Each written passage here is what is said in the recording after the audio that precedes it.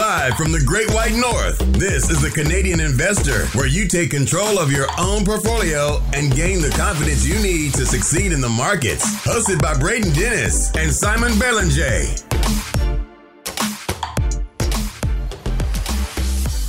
The Canadian Investor Podcast. Today is June 22nd, 2022. My name is Braden Dennis, and as always, joined by the great Simon Belanger. Simon, we have a lot to talk about today. We're going to revisit a very popular topic on the show called Norbert's Gambit, which is the elite way to convert CAD to USD and vice versa. You're going to talk about this meltdown. I mean, you don't have to be into financial markets. You may have heard of like the Terra Luna, Celsius, like crypto winter type things. So you're gonna cover that, and I'm just gonna be all ears on that. And then Simon, I don't know if you saw the doc here, but I'm gonna talk about the PayPal Mafia as well, which I think is a fun little topic. There's actually one of them that I will mention in my crypto segment about crypto lending platforms. That's part of the PayPal Mafia? Yeah. If you had to guess, which one would you think? Is it Peter Thiel? Yeah, it's Peter Thiel. So, he is like an octopus. He has tentacles in everything.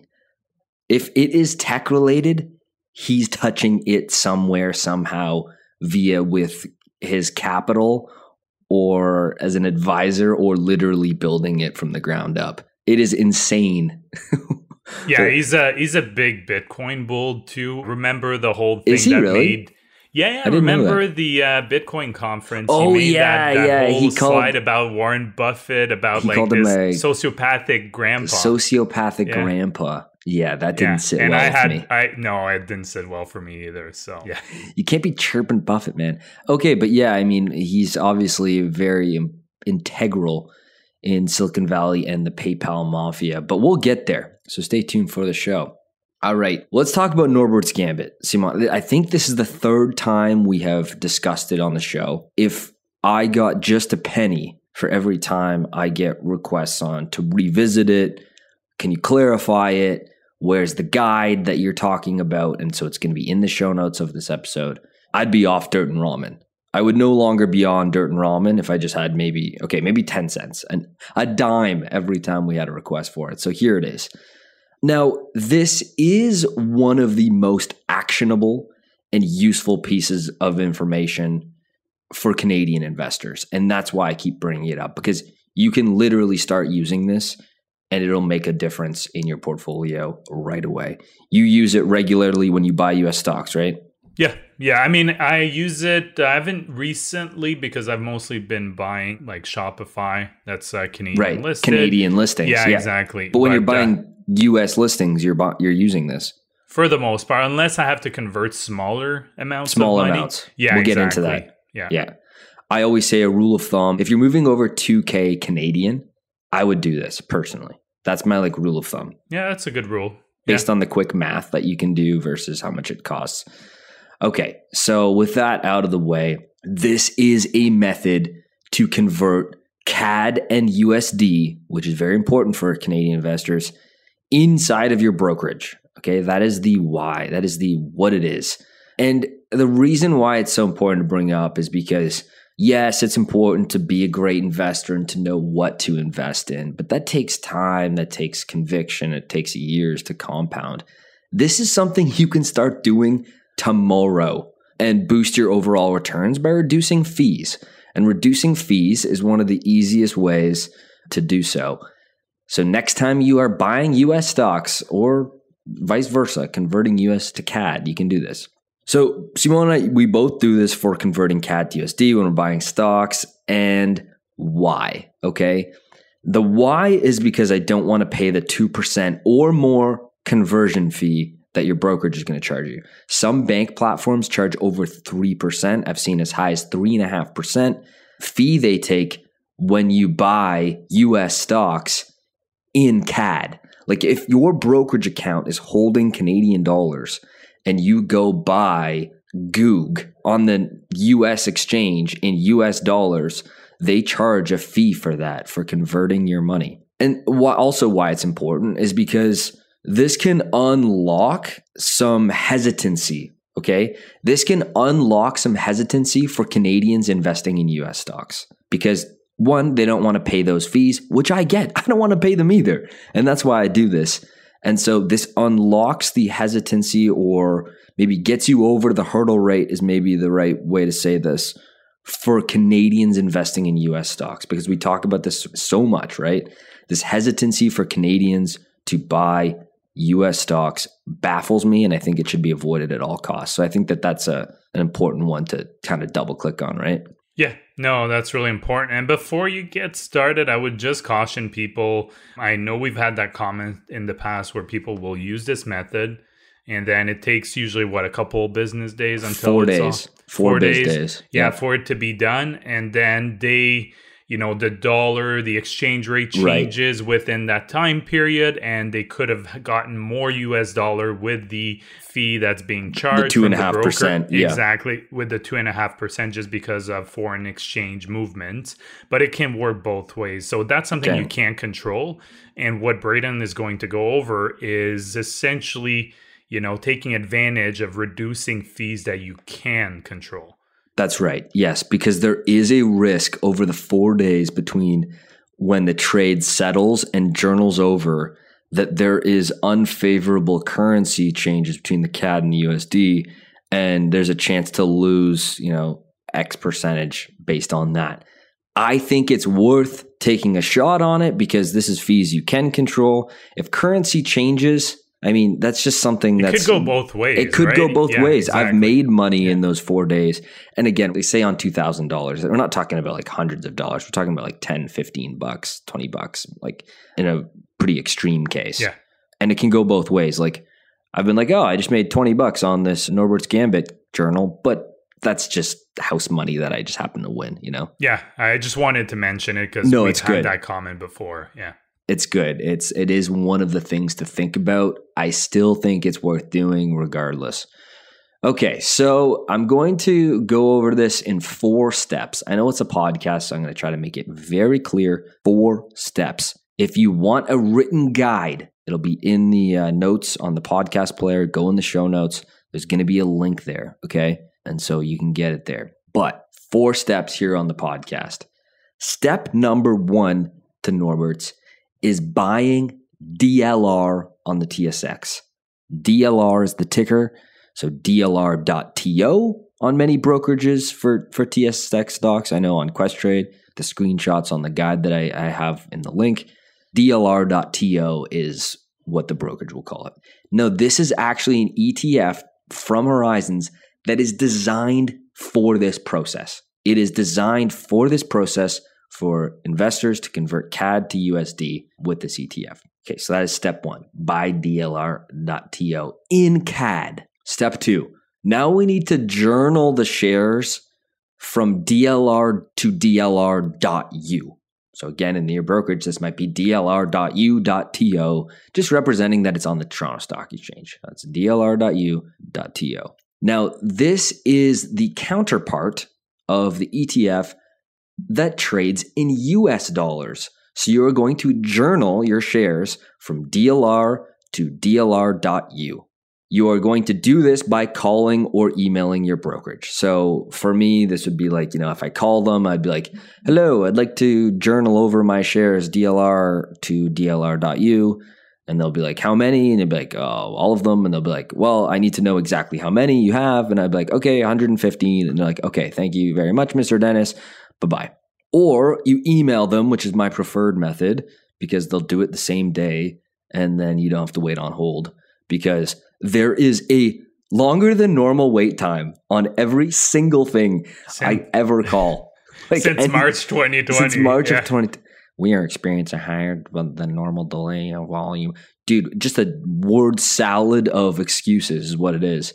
And so I just save myself some brain cells and do the email method. You're going in to have to be specific. The number of shares you want to journal and the account number. So make it as easy as possible so they don't have more questions for you. So now, boom, step 3, the easiest one.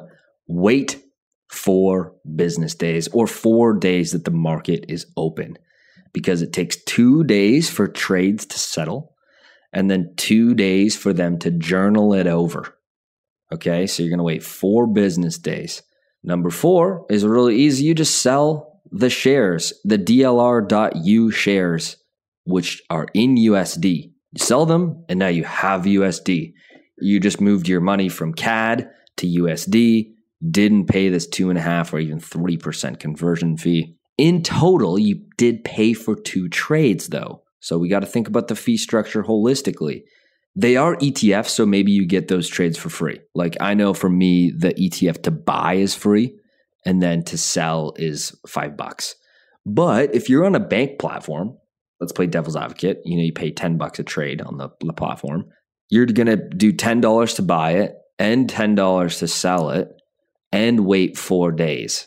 I would be wanting to move probably 3 or 4K at that point for it to be really worth it, because you got to do this work and it takes 4 days. So if you're in my situation on Questrade, it cost me $4.95 in fees to do this because the ETF to buy was free and selling it cost me $4.95.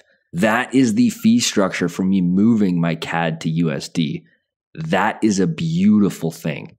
And it's what I do every time I move Canadian dollars into USD in my brokerage account if I want to buy US stocks. I do this probably every other month, if not more. Yeah, do you know if you can do that with companies that are dual listed? You can.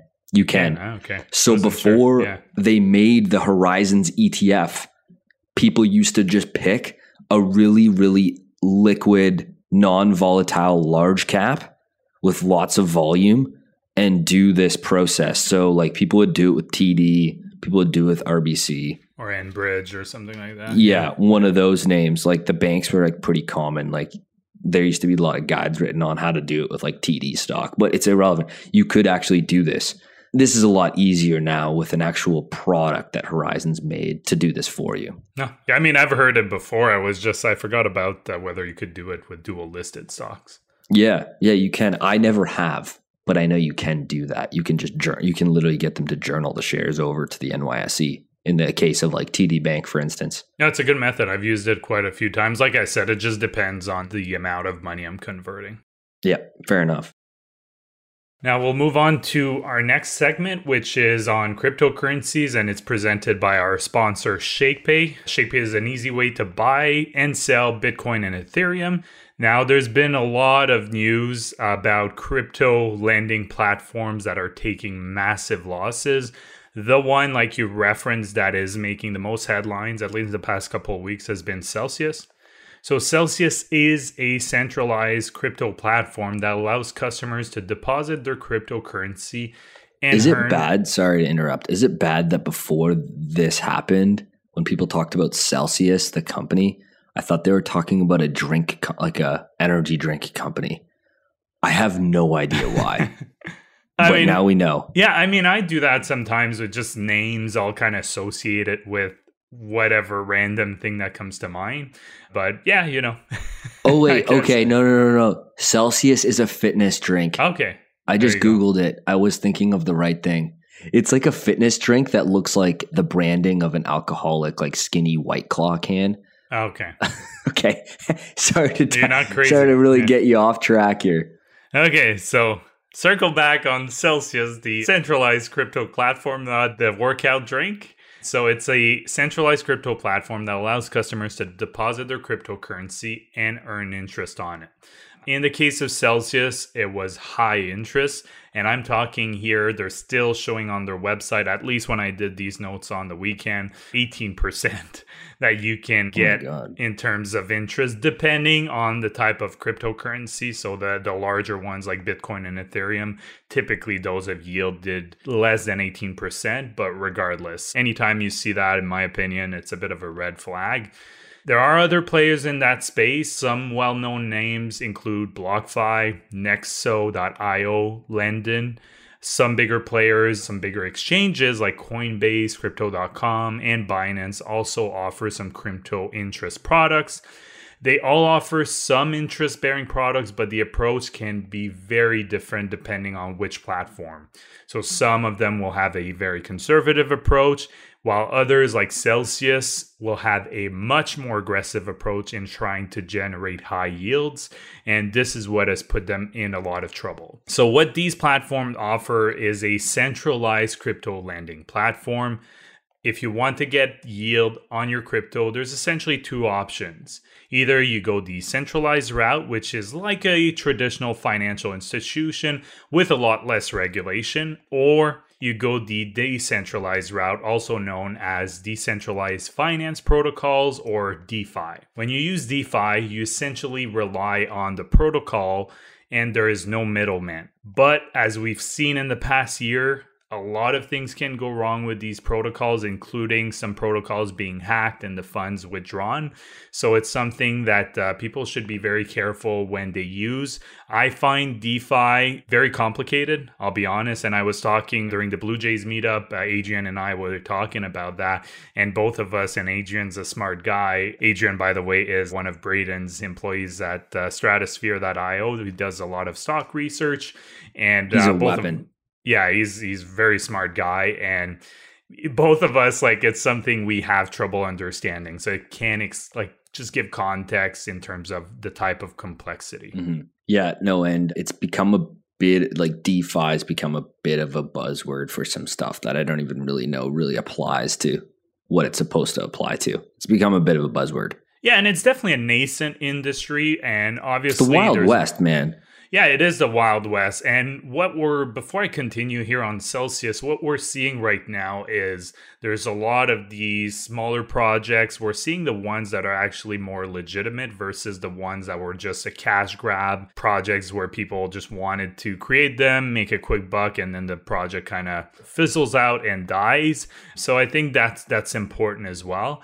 But to get back to the issue with Celsius specifically is that they had been using DeFi to generate high yields with the funds that were being deposited on their platform by users. So their strategy was essentially to offer higher yields than its competitors in order to attract new customers.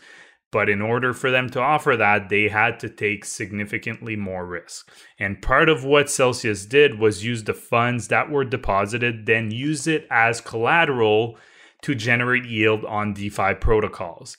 The issue with that is if their collateral dropped in value too much, they would need to add more liquidity or face being liquidated. It's essentially like investing on margin. So that's all nice and dandy when you're in a bull market because liquidations are less likely to happen. But during bear markets like we're seeing right now, you can get in the exact situation they have found themselves. So they also had negative inflows on their platform since the start of May. So clearly, negative inflows. So negative inflows just mean there's less money coming in on the platform than going out. So more people are withdrawing than putting new money in. So when you add that and the fact that they were already having some liquidity issues, this has led to them freezing all withdrawals on the platform. These things work until you get negative momentum. And as soon as negative momentum kicks in, you get more withdrawals than deposits.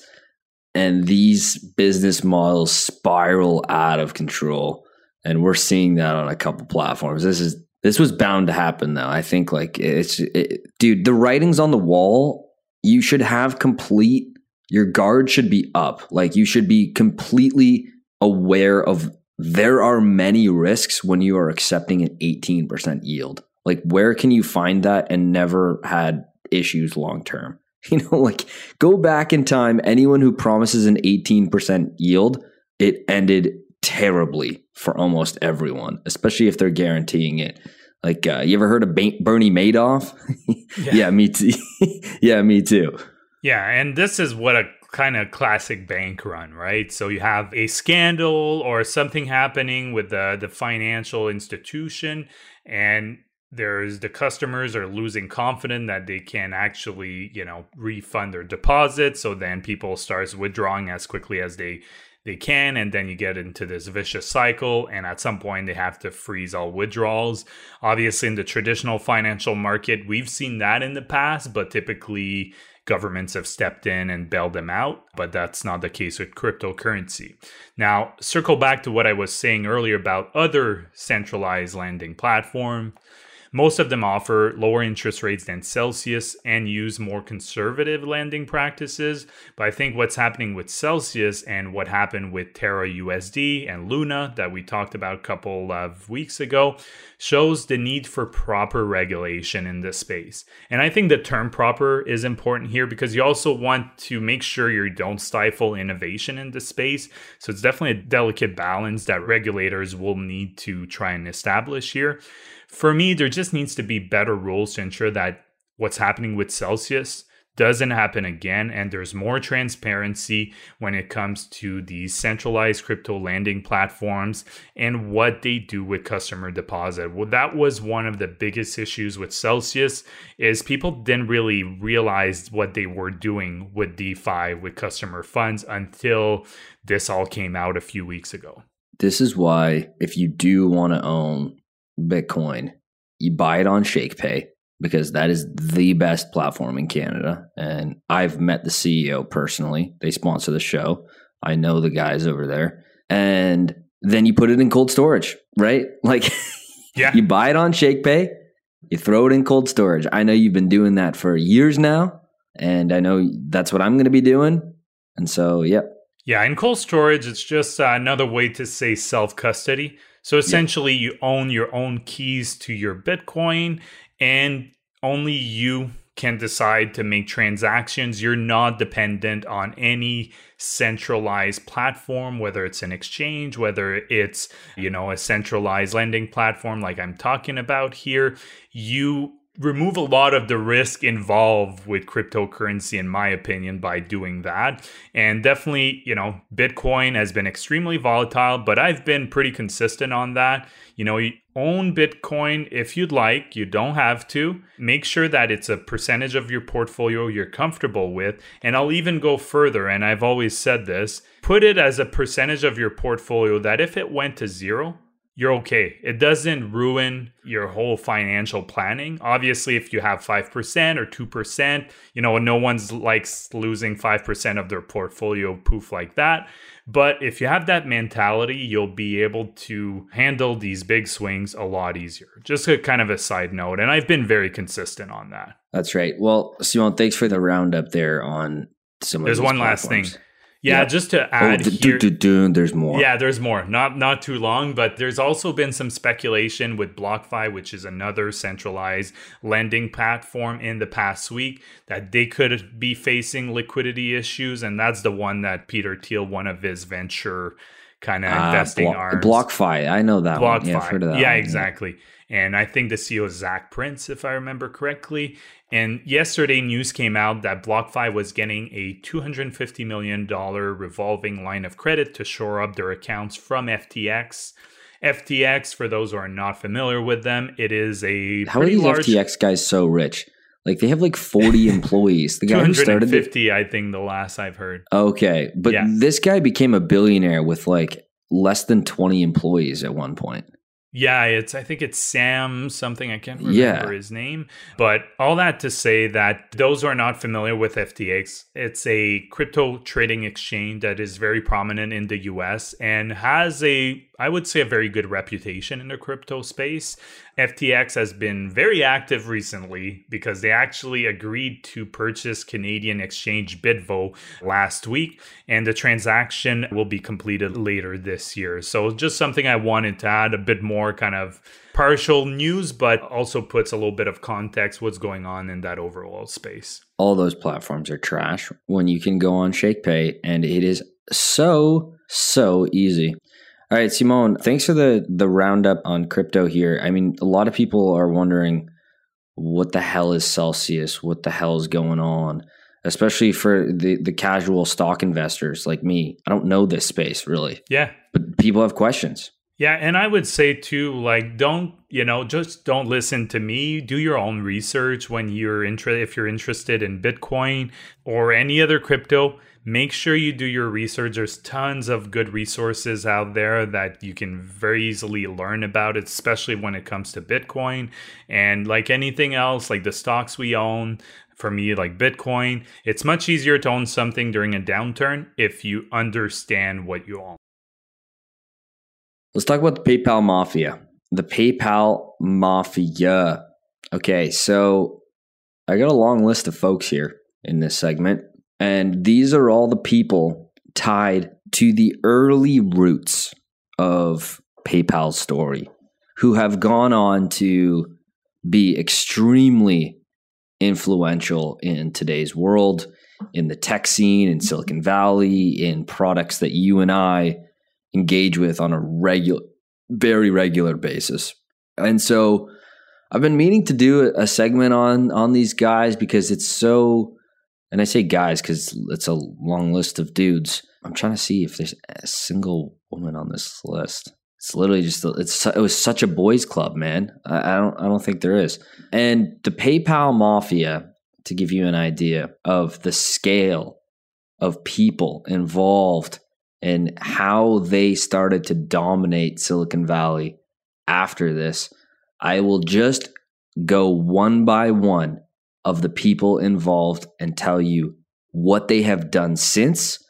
And as I'm doing this, the brain's going to start connecting everything and realizing, wow, these guys literally own so much technology. It is insane. Okay, so you hinted at Peter Thiel. He's known as, the mob boss of PayPal Mafia. He was one of the early founders. He was one of Max Levchin and the other co-founders' earliest investor and advisor in the idea of PayPal. He was already a pretty well-known Silicon Valley investor, and he served as PayPal's CEO for a bit. When the business was taking off, he served as the CEO. He has then gone on to be the first outside investor in Facebook. So that can give you an idea of the wealth he has accumulated from that investment. And he has co-founded Palantir, which is a company that many of you will know. So it's one of those guys who's like billionaire several times over from so many different ventures. And so many of you will know his name. Max Levchin. Max Levchin was an immigrant with a keen passion for developing products, code, and entrepreneurship. And so when he started PayPal, he co-founded the PayPal, and he was the chief technology officer. He was very key in this story, especially because the company was like on the brinks of collapse because of fraud. Like there was a lot of fraud going on early in their days, and that almost took them out. And so Max was instrumental in that.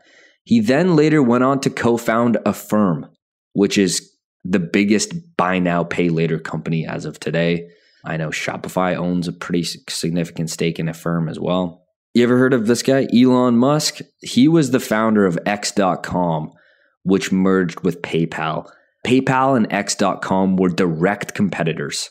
They were competing for the same market, similar product, and they were actually, funny enough, in the same building when they were starting out. And they didn't know that at first. It was just kind of ironic little story. And both Max Levchin and Elon Musk would sleep under their desks and work like absolute maniacs to see their vision come alive. They ended up merging and having to work with each other and respect each other very much. But as many people has hinted at, working for Elon is an interesting challenge, as many people know. Yeah, I mean, it's probably something I don't think I would enjoy working for Elon. I'll put it right there. It'd be an interesting experience. Yeah. David Sachs, he is the former PayPal chief operating officer who later founded Genie.com and Yammer. Yammer was a Microsoft acquisition. Many people will be familiar with it if they're on the Microsoft suite at work. It's like social media at work, basically. I think it's stupid. Yeah, I agree.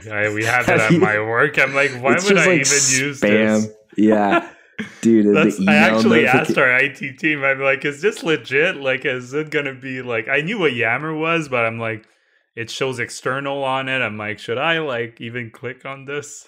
Yeah, no, I think it's a goofy product. But hey, you know what? Microsoft buys your company. You're probably going to make some money. Scott Bannister, he was an early advisor and board member in the company, and he actually invented the technology for search advertising. So there was like a keyword auction that he invented that now is very instrumental to search advertising, what Google and Bing compete on with this keyword auction. So an important technology. Roloff Botha, I don't know if I'm messing up his name, but former CFO of PayPal, he later became one of the top dogs at Sequoia Capital. Sequoia is one of, if not the most infamous, well-known, successful venture capital funding startups and tech companies out of Silicon Valley and around the world. Sequoia is a household name in venture capital and definitely has one of the best brand names in the space. Steve Chen, former PayPal engineer who co-founded a little well-known company called YouTube, okay? Jawed Karim, former PayPal engineer working with Steve. He co-founded YouTube, the two of them, okay? I think it was actually a third guy. But these two guys, Steve and Jawed, co-founded YouTube. Now, Jawed Karim actually posted the very first YouTube video ever posted on the platform. Have you ever seen it? No, I haven't. Okay, it's this like kind of funny, dorky, low quality 19-second video selfie cam that he posts at the San Diego Zoo. He's like in front of some animals. I forget. He's like from some tigers or something. He's like, "Hey guys, I'm at the zoo," and he just looks like a kid because he is. So those two guys, obviously a very prevalent platform today. Reid Hoffman, he was the former EVP at PayPal. He went on to start a company called LinkedIn. Everyone knows it. You probably have a LinkedIn profile. Ken Howery, former PayPal CFO, became a partner at the Founders Fund, which is a venture capital fund ran by Peter Thiel. Again, you're seeing these connections, right? Chad Hurley. Okay, here he is, the third co-founder of YouTube. There he is. So those three guys. Eric Jackson, he wrote the book called The PayPal Wars, which I really want to read. I got to read that because I'm sure there's lots of juicy stuff here. He became the CEO of a publishing company. I'll try to rifle off here about 2/3 of the list. Jared Kopf, he was the assistant to Peter Thiel who co-founded Slide, Home Run, and Nextroll. I don't know if I know any of those companies, but okay. Dave McClure, he's a startup investor in Silicon Valley. The name might not resonate with you, but people who are out there will know him. Andrew McCormick, co-founder of Valor Ventures with a little known guy called Peter Thiel. Luke Nosek, again, Founders Fund with Peter Thiel. These are like the Silicon Valley mob bosses. Keith Raboy, he then went on to work at LinkedIn, Slide, that company I was talking about, Square, the Founders Fund, and he's an early investor in Zoom, Slide, LinkedIn, Yelp, YouTube. Do you see a pattern here? They're doing well. They all backed each other's companies. Yeah, they backed each other's companies, and they're definitely probably all made a decent penny when PayPal got bought. And there's still definitely a lot of entrepreneurs. I'll say that. Yeah, tons of entrepreneurship, and so this is interesting, right? Russell Simmons co-founded Yelp. Okay, wow. Now Jeremy Stoppelman, who co-founded Yelp with Russell Simmons. Now I wanted to tie in here. Max Levchin, the founder of PayPal, was the largest shareholder in Yelp up until 2015. Again, connecting the dots. Yishan Wang, former engineering manager at PayPal. He went on to work at Facebook and became the CEO of Reddit. That's the list here. You have a group of people in the right place at the right time with the right network, with the right motivation, the right mission, and most importantly, probably the right skills. It's the perfect storm. And so, like, I'm just thinking about this. How did they all arrive at the same spot? It's unbelievable. Yeah, I mean, payments needed evolution back then when PayPal got started. So remember, I think it was last episode, you talked about the first job, and I talked about how I would go to flea markets and garage Rent sales. some eBay. And buy some eBay, like buy some stuff that I knew would sell on eBay and resell it on eBay. Well, for those who are younger, when I started doing that, PayPal was not a thing. So when I would sell something, there'd be a buyer, they would have to send me a money order. I would receive it. Money order, essentially, you have cash on a piece of paper. You don't have, like, the money has already been taken out of their account. So it's not like a check where it's always like, oh, I hope it won't bounce or anything like that. Yeah. Money order, it's basically you have cash. Same thing for a cashier check. You have cash on it. The money's been taken out from their account. Once I got that, then I had to ship the item. So you can imagine, like, people would buy items from me. It's a significant problem. Yeah, exactly. It would probably take around a month until they receive it, because you have to factor in the time that they would have to get the money order, mail it. Some of them were from the States. Actually, a lot of them were from the States. I would have to receive it, mail their item, and then get it. So you can see how much of a problem that it was back in the day and how much of a pain, and something like PayPal really solved that. And it was, I think a no-brainer for eBay to buy them. Yeah, it was. And they really fumbled the bag on that at some point, because given the market caps today of those two companies. Now, you're right. And it brings up an important thing here for entrepreneurship. And if you want to start your own company, is they recognize the significant problem, which was digital payments was a pain. And then they found a traction channel of people who have that deep problem. And there were people like you, eBay. eBay was how they really exploded. It's how the product grew virally. It's this giant group of people who are looking for the exact solution that they've invented at PayPal. And Max Levchin said that, they couldn't even handle the volume. That's how you know you have extreme product market fit. Like he said, I think it was every Monday, they would just wait until the entire platform breaks at some point. Like during peak day, they would all just be waiting, and then it would just go off and then go and he said that one guy in the office would bring in like his instrument and play some sad like as soon as the thing went down every day.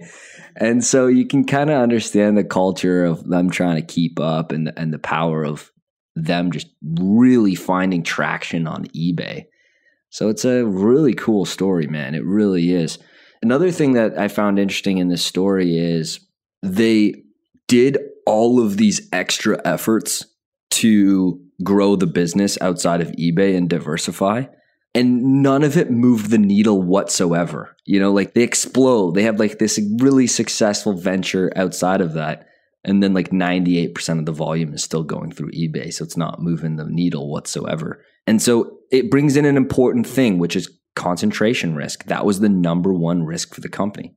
Yeah, and online shopping didn't really pick up. I remember eBay was the most prominent platform for years. If you wanted to buy something online, eBay was the place to go. Companies were just not set up to, most of them had a Berkshire style website, which just had basic information about the company, and that's about it. And, the vast majority weren't anywhere near close of being able to sell products online. So I don't think people, especially younger people, I don't think they realize, especially if they've, they're maybe in their early 20s, how they grew up in an environment where it's been so easy to transact online. I mean, if you're looking pre-2007, 2008, around there, it didn't really pick up until I think in the 2010s, really, really pick up. You started having some towards the end of, the 2000s, but I remember there was no infrastructure yet. Exactly. The infrastructure wasn't set up both physically and from a platform like Shopify that enables them to build those storefronts easily. So unless you're raising a bunch of VC money to put up a storefront with a complex backend, that's not going to happen until these platforms like Shopify come up, build you a front end and a fulfillment network in the back for you, right? or like 3P on Amazon where you can leverage their network and their fulfillment centers. It just didn't exist. No, exactly. And I think that was the biggest issue is you know, when you started being able to buy some things online, it would take oftentimes weeks until you would get it. Like the next day delivery, that was nowhere near close. So there was a lot of building involved. And I think obviously Amazon invested in that heavily over the years. And now they're reaping the benefits of it. But that started a long, long time ago. That network that Amazon has done, their fulfillment network, it took, decades, I guess, to build. 600 million square footage of warehouse space is their footprint on their 10K. Like, can you imagine? Like, you can't even really like put that into context. It's just like a gigantic amount of space. Even Ottawa, it's not the largest city, but I know for sure we have 2 massive fulfillment centers. Right. And Ottawa is not the biggest city. So yeah, it just gives you an idea how big and they there's are. Have you noticed that none of them have Amazon branding on any of them? Have you never noticed that? No, I don't think. I think I was driving, so I was trying not to crash the car. So. But you see these gigantic facilities, and there's no Amazon. I saw the Amazon sign on the way in and stuff. That's why I didn't really. But it's not like on the side of the buildings. Yeah. And they do that on purpose because it's like they want it to just be this like magic thing that just shows up. You don't really know how it happens, but you're happy it happens. You know what I mean? Yeah, that's right. Yeah, everyone was, especially when we had all the lockdowns. And, my Amazon consumption has gone down a little bit since then. Same. And I think that we're seeing that volume come through in earnings reports right now. Yeah, actually, I think the pandemic has showed me that from time to time, I actually like going into the store and grabbing the thing. It's going full circle, baby. Yeah. Yeah, not always. I still buy a lot of stuff online, but I think it showed me that, from time to time, it's fun to just go in and just grab the product that you want to buy and socialize with people. Okay, so here's a little story. I wonder what you think about this. So I have to renew my parking permit for the city of Toronto. And they started taking requests for you to renew your parking permit via phone because of the pandemic, which was a huge initiative from the city. Huge, gigantic, very innovative move from the city. Use a phone. It's crazy. Now they went back and they said, no, it's got to be in person because we're done with the pandemic and you can't do it via phone anymore. So if you're anywhere in Toronto, you have to go to Bay Street, way downtown at like City Hall, which is not an easy place to get to. They don't have more than one location? No, man. You have to go Even Ottawa there. is better than that. I think we have like joke. 3 or 4 client service centers and spread. There's one in the east, one central, one more west, and one more south. So at least there's options in terms you don't have to go downtown specifically. So it's not a place any sane person would drive their car to through the city, especially depending on the time of day. So, I'm either going to bike down there after this or take the subway because, it's not a bad place to go. It's, right in the middle of the city. It's fairly convenient, but they have gone backwards now. They're like, sorry, I can't do it over the phone. You got to come in. We're back to normal. I'm like, what? Back to inefficient? Like, what? Well, at least to me, it would be like, keep the option. At least. Keep the option, right? Yeah, I'm like, I'm here with you on the phone right now. Like, what do you mean? He did it for me 6 months ago. That's probably the biggest takeaway, I think, for businesses because of the pandemic is just being able to offer omni-channel. So different ways for your customer to buy your product. So right, because people have different wants and needs depending on their schedules. Yeah, and preferences. Some people just like to go a bit more often in person. Some people prefer online. Some people may still like curbside pickup. I don't see the use in that anymore, but I'm sure some people still like the convenience. I think the businesses that do that the best will probably be the most resilient going forward. Just give your customer the option. Those kinds of discussions don't happen when the city's having their... How do we make this great for our customers? Those questions don't happen. All right, guys. Thanks so much for listening. We really appreciate you guys. And I hope everyone's having a great summer. Summer's now in full swing. I'm off to Portugal soon. Enjoy some Portuguese beaches. That should be a great time. Simon, you're becoming a dad. Hey, come on, bring it in. Thank you. Yeah, it's coming quickly. Less than I think due dates is about 7 weeks now. Wow. So, yeah, I know. Wow, it's coming quick. Yeah. Oh yeah. You must be pumped. I'm excited. Yeah, a little nervous at the same time because you never know until you start living it. But I think we're getting close to fully prepared. I want to be kind of baby ready like a month before. That way she arrives a bit early. No stress. It's all good. No sweat there. There you go. Do you have a name yet? It's a girl? It's a girl. We won't announce it because, I may have some family members who listen. But do you have a name picked? Or is it We're still on the hesitating fence? between two. Between two. Okay, I feel like that's normal at this stage. Yeah, No, I'm not asking you to announce the name right now on the pod. Because I have family members and sometimes they have strong opinions. So, you're going to know when she's born. That way, if you don't like the name, you can't say it. Exactly. What are you gonna do? Then you're just a real asshole if you complain about their name after they're born. Yeah, you can't complain about a baby's name. No.